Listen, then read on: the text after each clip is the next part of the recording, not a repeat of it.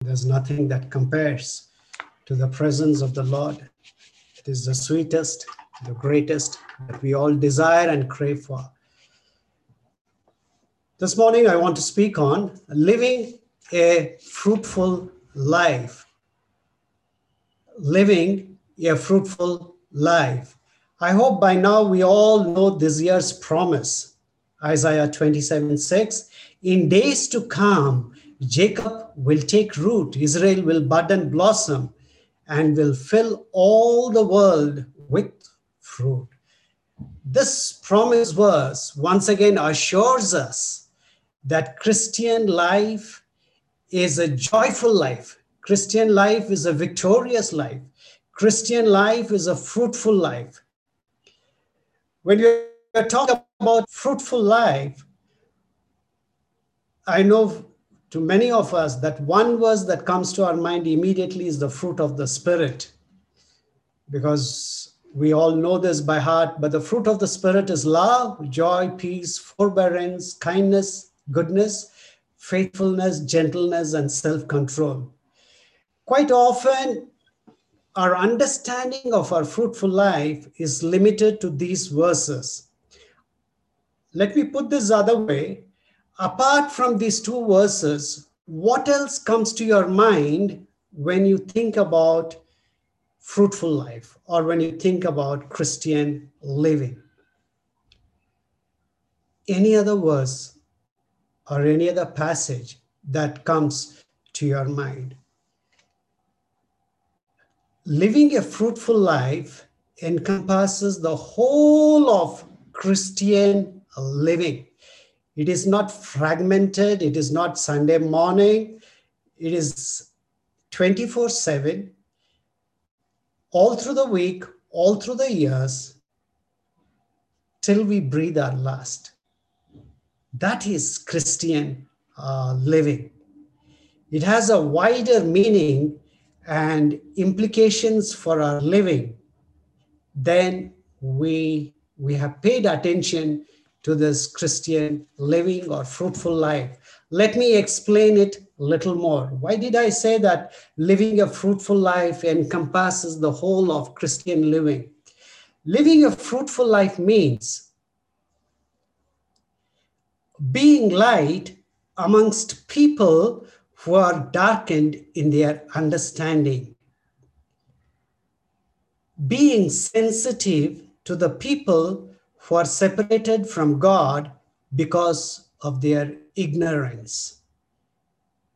Being generous instead of being greedy. Having a renewed mind.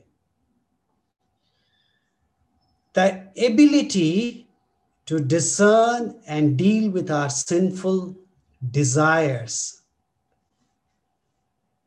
To lead a new life, a brand new life, 2021, a brand new life. Overcoming our anger, working hard, being productive, taking care of the environment. In other words, contributing to the care of the environment, taking care of those who are in need, speaking well-crafted and true words, a healthy conversation, building up others, getting rid of bitterness, rage, and slander, being kind and compassionate, forgiving each other, making the best use of our life, as well as making the best use of our time. Offering ourselves as a fragrant offering to that wonderful God who is gracious, who is compassionate, whose mercies are new every morning. Experiencing spiritual victories, cultivating healthy relationships or nurturing healthy relationships with our spouses, children, colleagues, and our bosses. This is what's meant by fruitful life. This is what's meant by Christian living. You might be thinking, is it true or not? You and I have been called to live a life like this, because such a fruitful life is promised to every believer in Christ. If I am a believer in Christ, this is the kind of life that has been promised to me. You can tell yourself, if I am a believer in Christ, this is the kind of life I'm supposed to live. Some of you are saying, Pastor, are you practical? Is it humanly possible? You're right. I agree with you. If we are to live a life based on our human resources and on our strength, on my ability, it is impossible. But this kind of fruitful life has been promised to each and every one in the scriptures. These are not my words. If you read from Ephesians chapter 4, verse 17 onwards, if you take the entire pericope, that entire passage, it ends in Ephesians chapter 5, verse 21. I have taken from that passage. This is Christian living. And if you see in the NIV Bible, the title that is given is Instructions for Christian Living. And I have only taken it from the scripture. If scripture is true, this is true for me. If the scripture is not true, then it is not true for me. So I have taken this from the scriptures.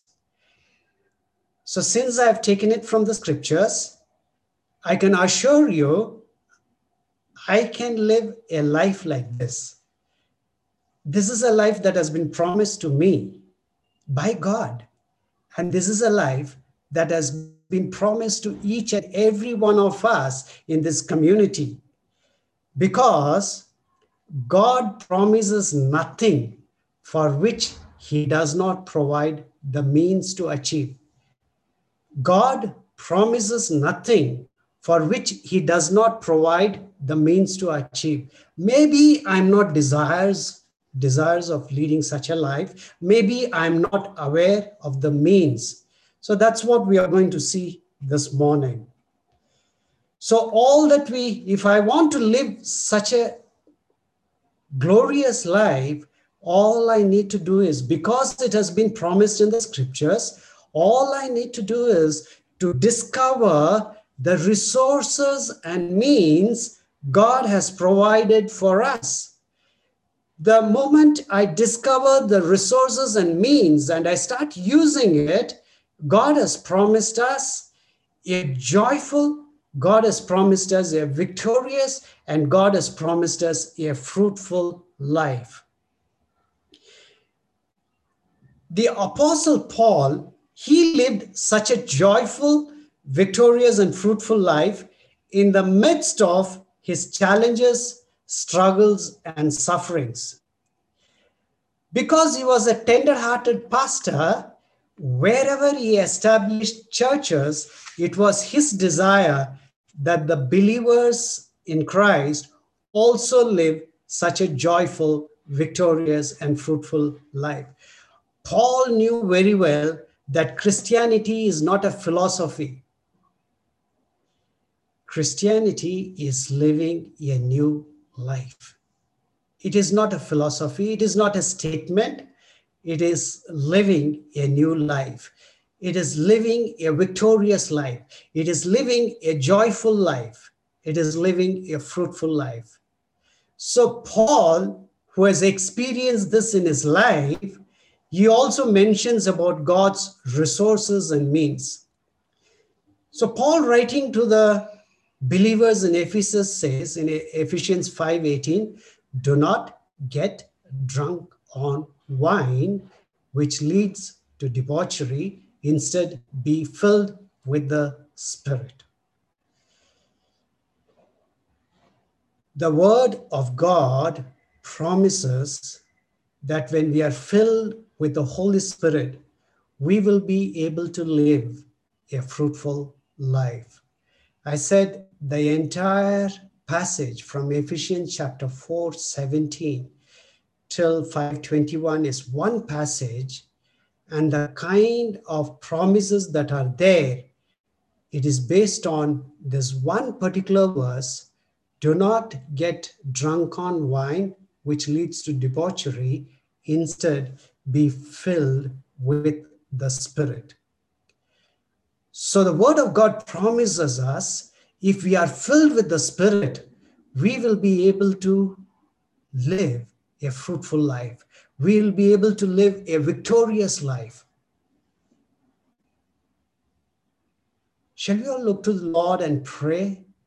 Spirit of God, open my minds and hearts so that I understand this, so that I'm able to receive your word, your means, so that this year, oh Lord, I'll experience a brand new life, a victorious life, a new life, a joyful life, a fruitful life. Let's look to the Lord in prayer.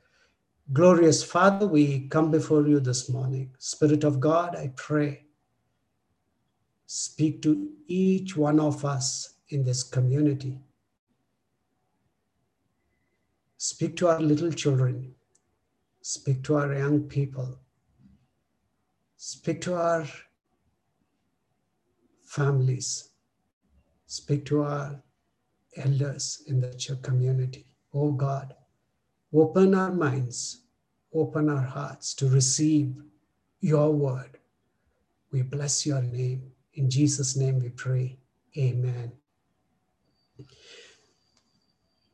I'll try to unpack this one verse. It is so rich. You can have a series of sermons just based on this one verse, but I'll try to unpack as best as I could. May the Spirit of God help us to understand this. Do not get drunk on wine, which leads to debauchery. Instead, be filled with the Spirit. The first thing that we see in this verse, it is a command. It's a command like, do not commit adultery. It's like, come on, be filled with the Holy Spirit. It's a command. Be filled with the Holy Spirit. You know, in the Greek, you read this as a straightforward imperative, meaning it's a command to those who are in Christ. And it is a command to those who are desirous of leading a victorious and fruitful life, the life that has been described from Ephesians chapter 4:17 onwards. If you want such a life, this is the means. And here, the contrast is between drunken, with wine, the person is drunk on wine, and in the other case, be filled with the Spirit. There are two commands in this verse. One is a negative and one is a positive command. The negative is, do not get drunk on wine. In other words, never do so, never do so. That's what the first command is. This is a negative command, do not do this. Now, what is the positive command? Be filled with the Spirit, or always be filled with the Holy Spirit. The emphasis in this verse is on the word that we see is instead. Instead. Paul is not so much telling them not to get drunk, because he knows once you are in Christ, it is assumed that you are not a person who is going to lead such a sinful life. What Paul is urging them, continually to live by the Spirit. That's what the emphasis is on this. Paul's emphasis is be filled with the Spirit. It's a command. It is a command, it's not an option. It is a command for each and every one of us in Christ. Be filled with the Holy Spirit. Now, once you accept it as the command, then the second thing is, what does it mean to be filled with the Holy Spirit? What does it mean to be filled with the Holy Spirit? What comes to your mind when you hear the command, be filled with the Spirit? I don't know how many of you are thinking about the Pentecostal experience described in Acts chapter 2. But let me clarify at the outset itself that to be filled with the Spirit is not the same as being baptized with the Spirit. To be filled with the Spirit is not the same as being baptized with the Spirit. Filled with the Spirit is not the same as speaking in tongues. What we see in this verse, instead be filled with the Spirit. Filled with the Spirit is not the same as speaking in tongues. Baptism with the Spirit is a distinct, concrete, special experience. One cannot be baptized with the Spirit without knowing it. Whereas being filled with the Spirit is a continuous state, a condition in which one should always be. It is continuous. I wish I could give several biblical examples why be filled with the Spirit is different from what we see in the other places, but I don't have time. But being filled with the Holy Spirit involves day by day, moment by moment submission to the Holy Spirit's control. It is day by day, moment by moment submission to the Holy Spirit's control. That's why I said this passage is so rich. It goes on from Ephesians chapter 4:17 till Ephesians chapter 5:21.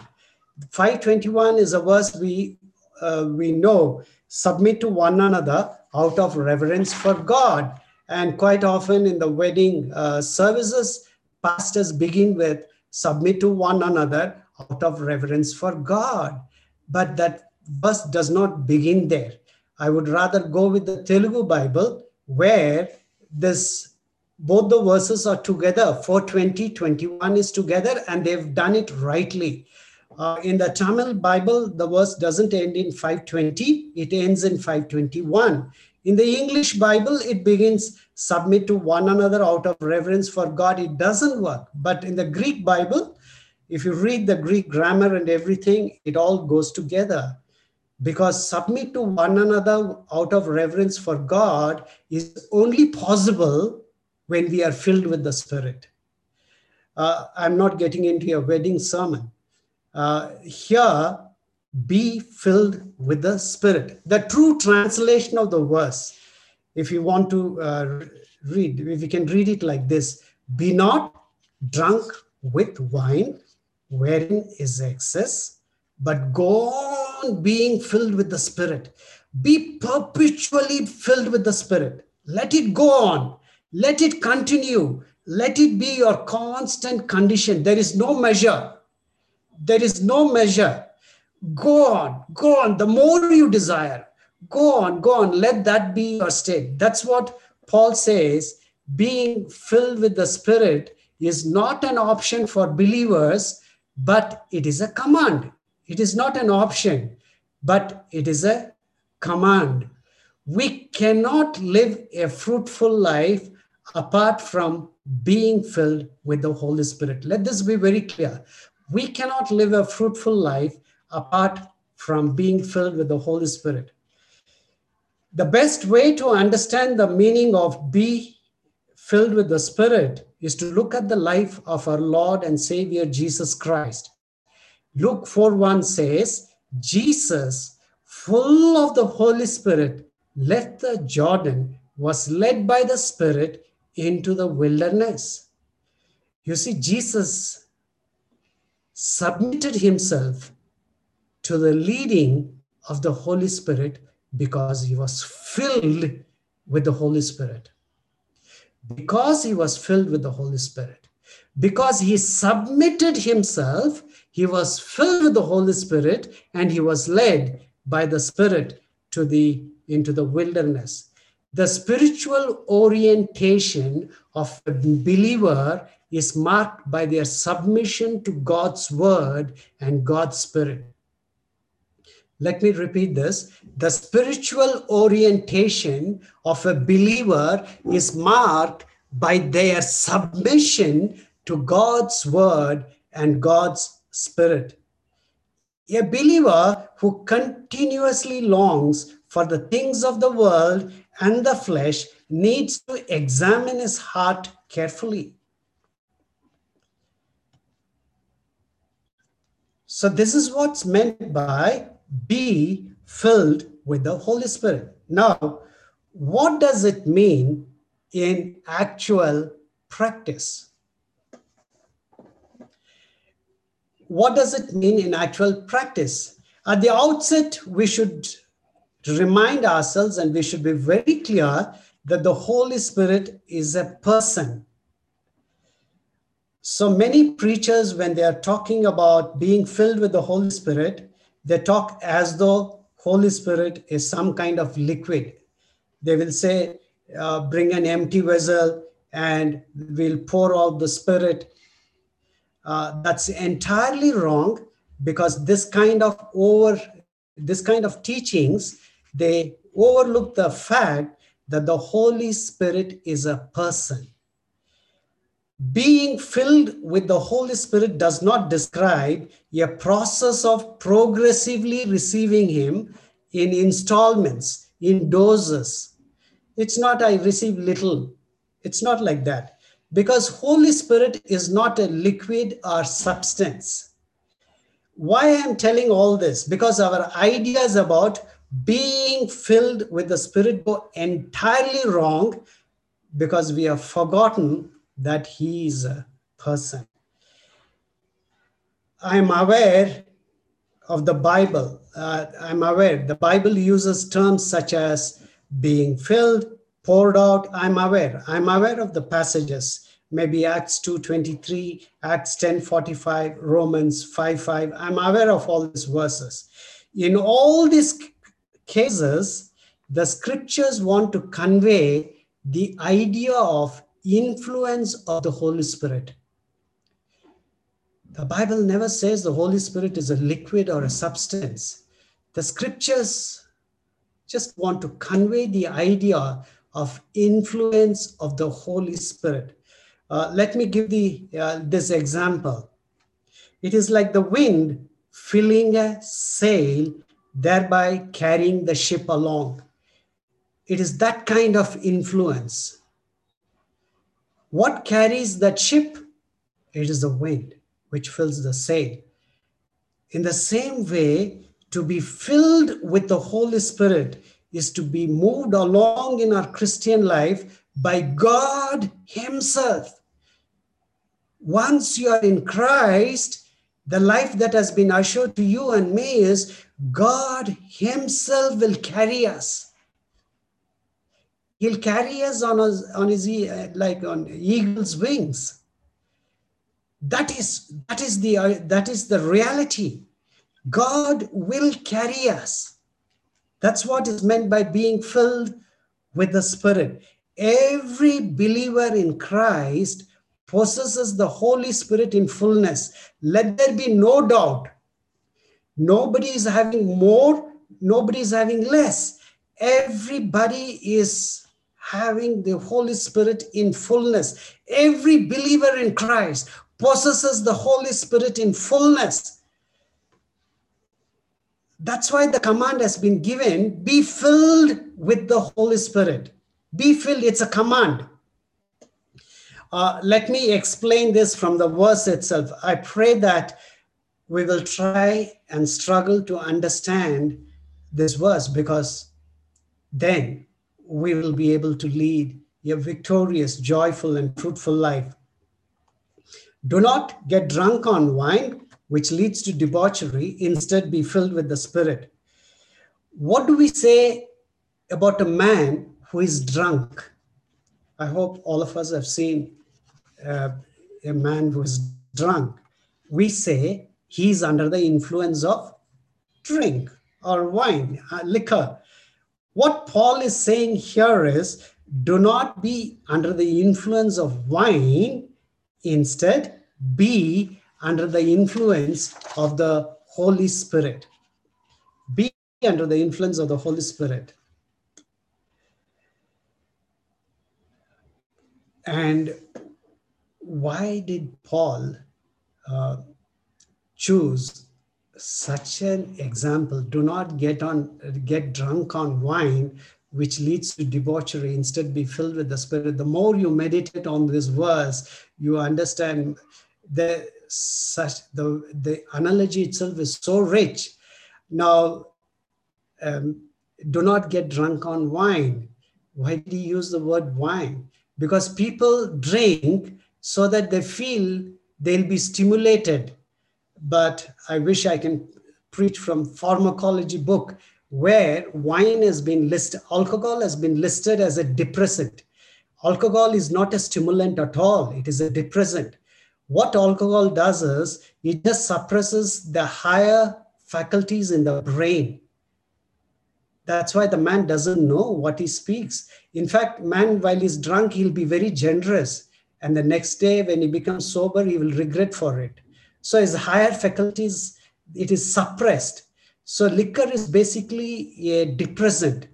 But the Holy Spirit is a stimulant. So Paul says, be filled with the Spirit like a drunkard, like an addict. He always crave for that drink.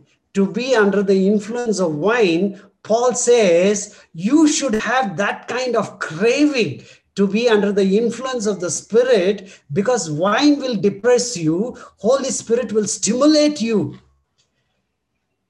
That's the reason why he has used this example, this analogy.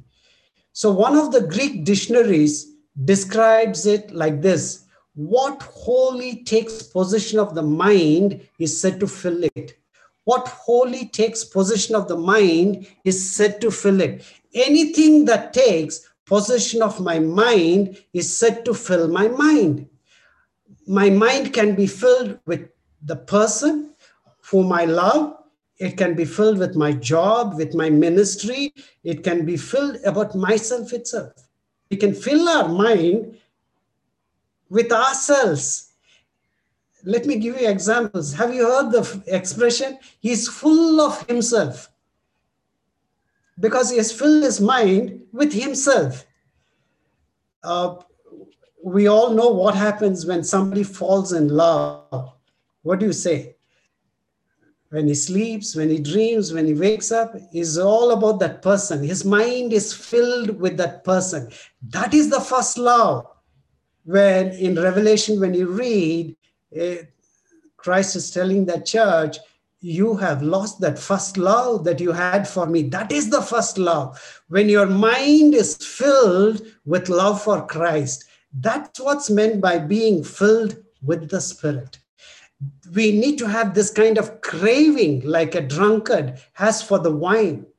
From morning, he's looking for that influence, that wine. He wants to drink and be under that influence. That is what Paul is saying. Instead, be filled with the Spirit. To be filled with the Spirit means that the whole of our being, our personality, our mind, our heart, and our will, when it is controlled under the influence of the Holy Spirit, that means my mind is filled with the Holy Spirit. A man is under the influence of drink when his mind, heart, and will are under its influence. The man who is under the influence of wine can no longer control himself. Paul says, similarly, let the Holy Spirit control you. So Paul says, this is a state or a condition in which We are to live always, permanently, 24/7.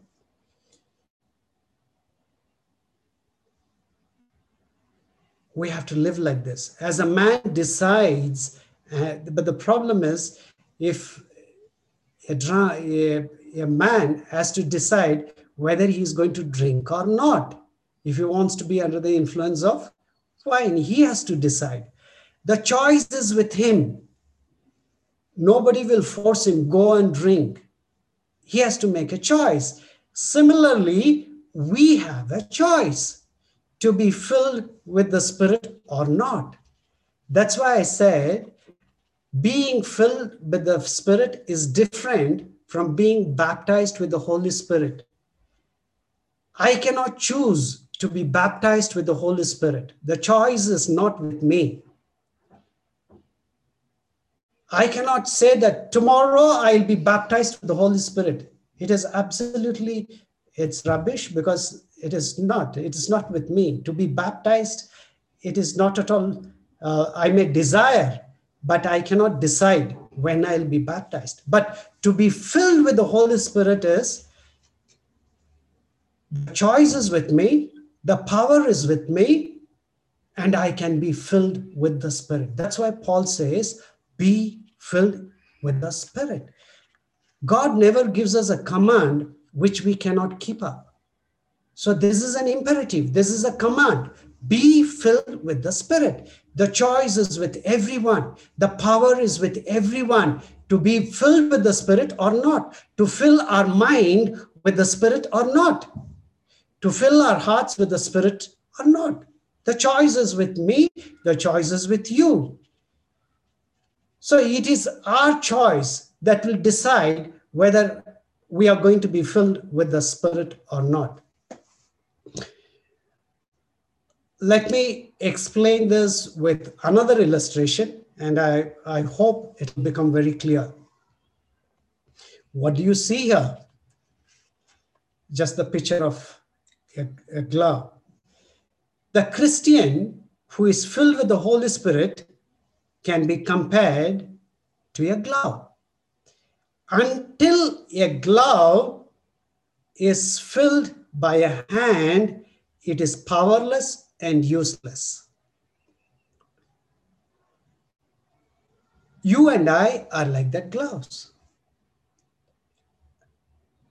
It is designed to do work. It has got some utility, but it can do no work by itself. The glove's only work is to do the hand's work.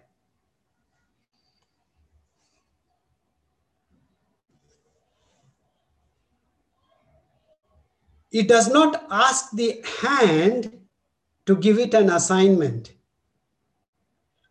and then try to complete that assignment without the hand. The glove cannot ask the hand, you please tell me what I'm supposed to do, and say, okay, you don't worry, I'll take care of it. The glove cannot say that.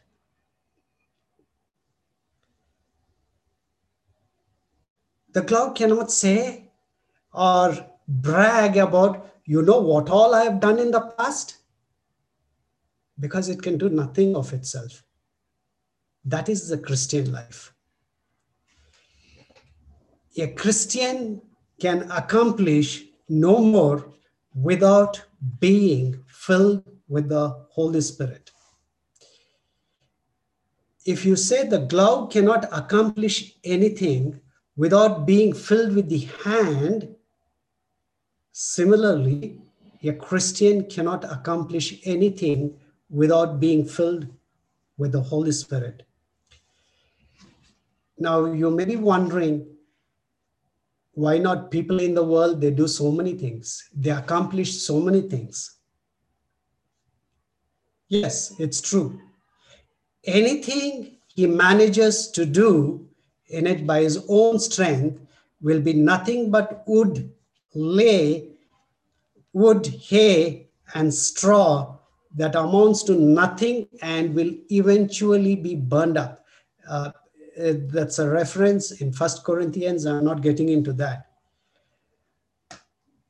We can do or achieve so many things in this world based on our strength, based on our ability, depending on our treasures, depending on our talents, but they will not have any eternal value. It will end with our life in this world. We can accomplish great things in this world. I don't deny that, but its significance will end in this world itself. Functioning in the flesh produces nothing of spiritual value, nothing of eternal value. You and I are going to live forever and ever. And we have been chosen to do things of eternal value.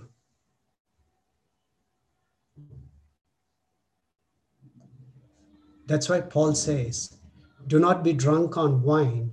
Instead, be filled with the Spirit. In this world, there are several, one can write several books, one can deliver several speeches, one can build a big house, one can invent, one can do so many things in this world. But if it is without the Spirit, it has no spiritual value. But you and I, as God's children, Christ has redeemed us, has bought us with his precious blood so that we are of eternal value. We live forever and ever. Our life doesn't end here. So how do we apply this? How does this become possible? How can one be filled with the Holy Spirit? It's a command. So since it's a command, we have certain things to do if we desire to go on being filled with the Holy Spirit. We have to do. It's a command. Nobody else will do it for me. I have to do it for myself. The good news is the Holy Spirit is in every person who is a believer in Christ. The Holy Spirit is in every person. You want to read, go and read 1 Corinthians 6:19.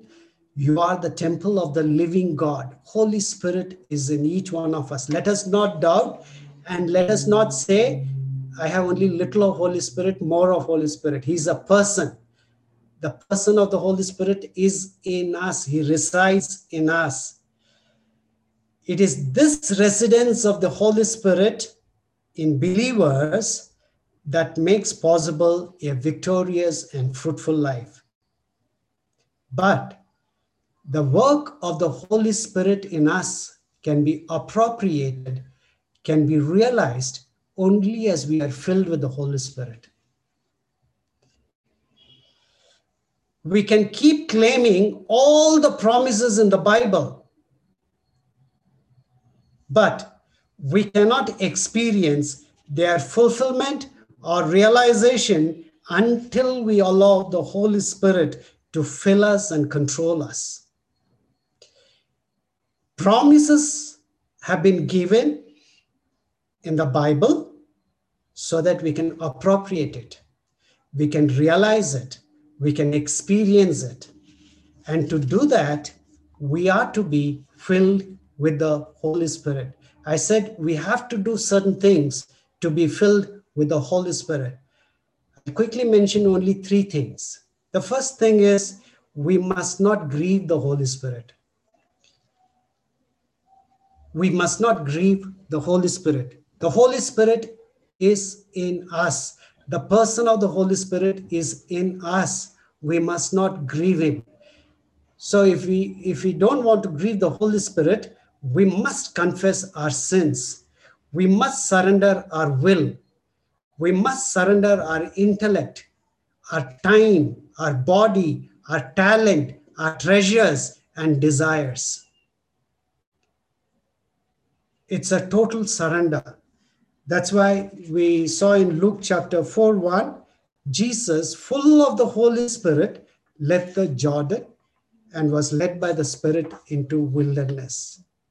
Jesus surrendered himself completely, so he was filled with the Holy Spirit.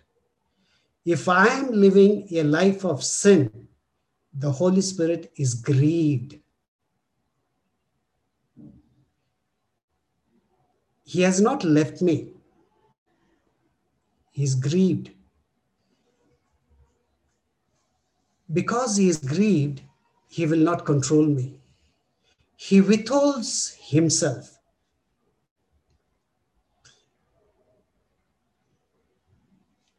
He just withdraws.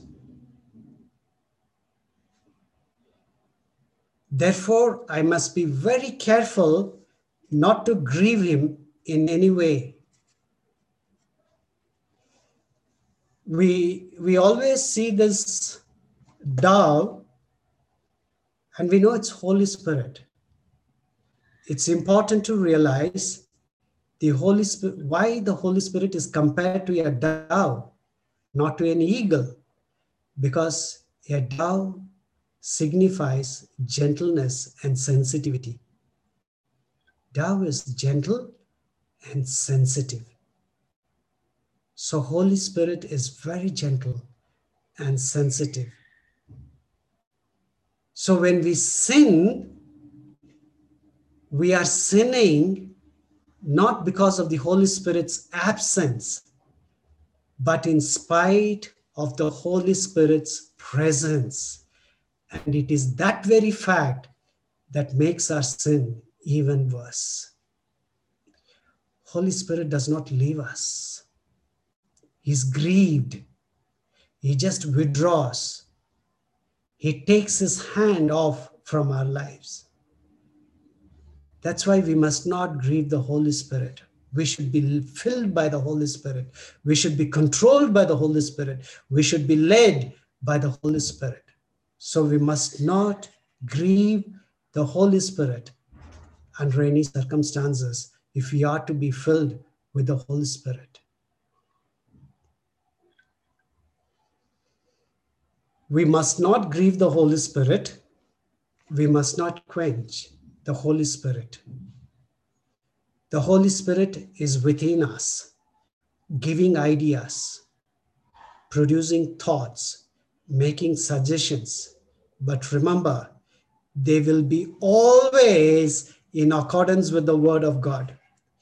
The Spirit of God will not speak contrary to the Word of God, because the Word of God itself has been inspired by the Spirit of God. So when people come and say the Spirit of God said like this, we need to test and examine whether it is in accordance with the Word of God. So when the Spirit of God speaks to us, sometimes our desires are so strong, we take it as though the Spirit of God is speaking to us. But that's not the Spirit of God speaking to us. It is the desires in us, they speak to us. So we must be very careful. And Paul says in Philippians chapter 2, 12 to 13, therefore, my dear friends, as you have always obeyed, not only in my presence, but now much more in my absence, continue to work out your salvation with fear and trembling, for it is God who works in you to will and to act in order to fulfill his good purpose. We know salvation is by faith, not by works. And it is Paul who has told that repeatedly, salvation is by faith and not by works. Then why does Paul say, continue to work out your salvation? And then why does he say, for it is God who works in you? Paul is saying that having been saved, you are filled with the Holy Spirit. So God continues to work with you in and through the Holy Spirit. So if you feel a sudden desire to read the Bible, that is the Holy Spirit working in us. If you feel the prompting, please go and pray. Pray for such a thing. It is the Holy Spirit prompting us. And when we are prompted like that, we should not say, okay, I'll do it. Let me first finish my work and then I'll do it. You will not hear the prompting again. He's gentle. He's sensitive. When that prompting comes, the way we obey those promptings, it is with little by little, the promptings will increase. So we should realize when the promptings are there, it is God. God. We should not take casually. We are so particular in fulfilling our desires or our work or the work we do in this world, we overlook God's promptings. It's very important we fulfill God's promptings. By obeying, we show God, you are the most important person in my life. There's nothing which or who can take your place. The more we obey him, the more he will indicate his desires, the more he will prompt us. Every time I refuse to obey him, every time I reject him, every time I say, no, just wait a minute, I'll finish this work and then I will do it. The moment I say I want to do this first, and then I'm saying that I'm in the process of quenching the Holy Spirit. If I deliberately reject the Holy Spirit, if I deliberately do things that he tells me not to do, then I am not being controlled by the Holy Spirit. It is I who's controlling the Holy Spirit. Be filled with the Holy Spirit is allowing the Holy Spirit to control my life.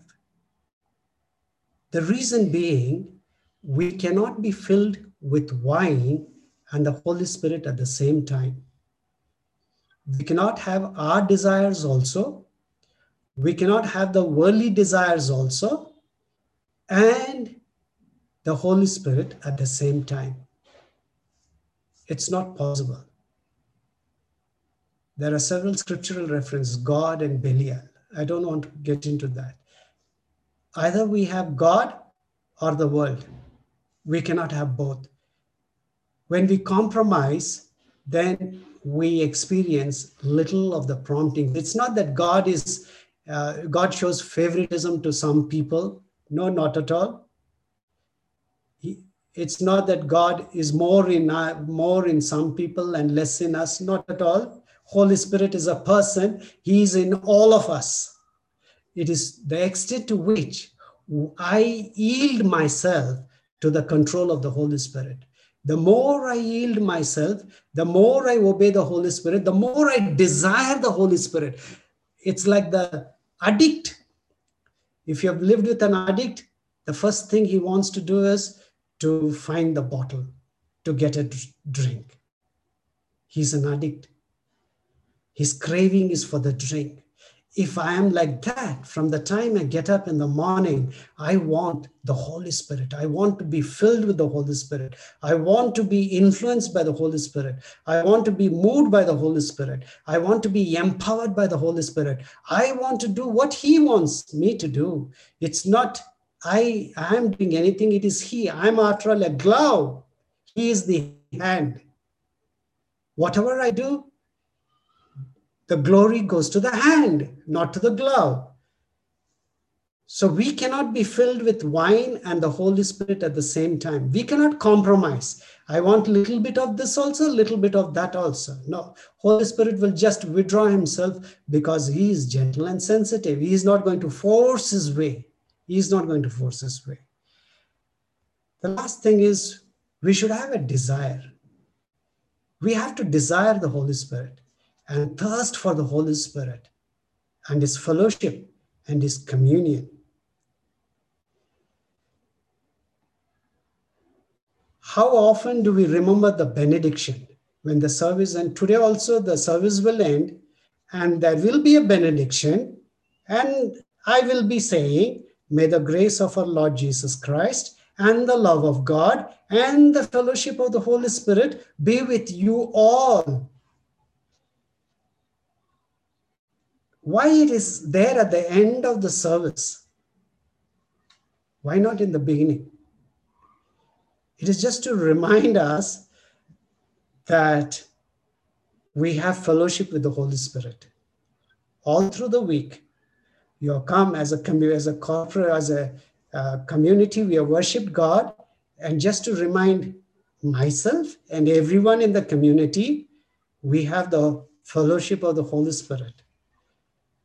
We bless that this fellowship will increase. So we need to seek it. We need to desire it. If the Holy Spirit is within me, it is not that just I know, yeah, Holy Spirit is within me. No, that's not enough. It's okay. It's good that I realize that fact, but I must commune with him. That's why we say the fellowship of the Holy Spirit will be with you all. I must have fellowship with him. During the past week, how often did you have fellowship with the Holy Spirit?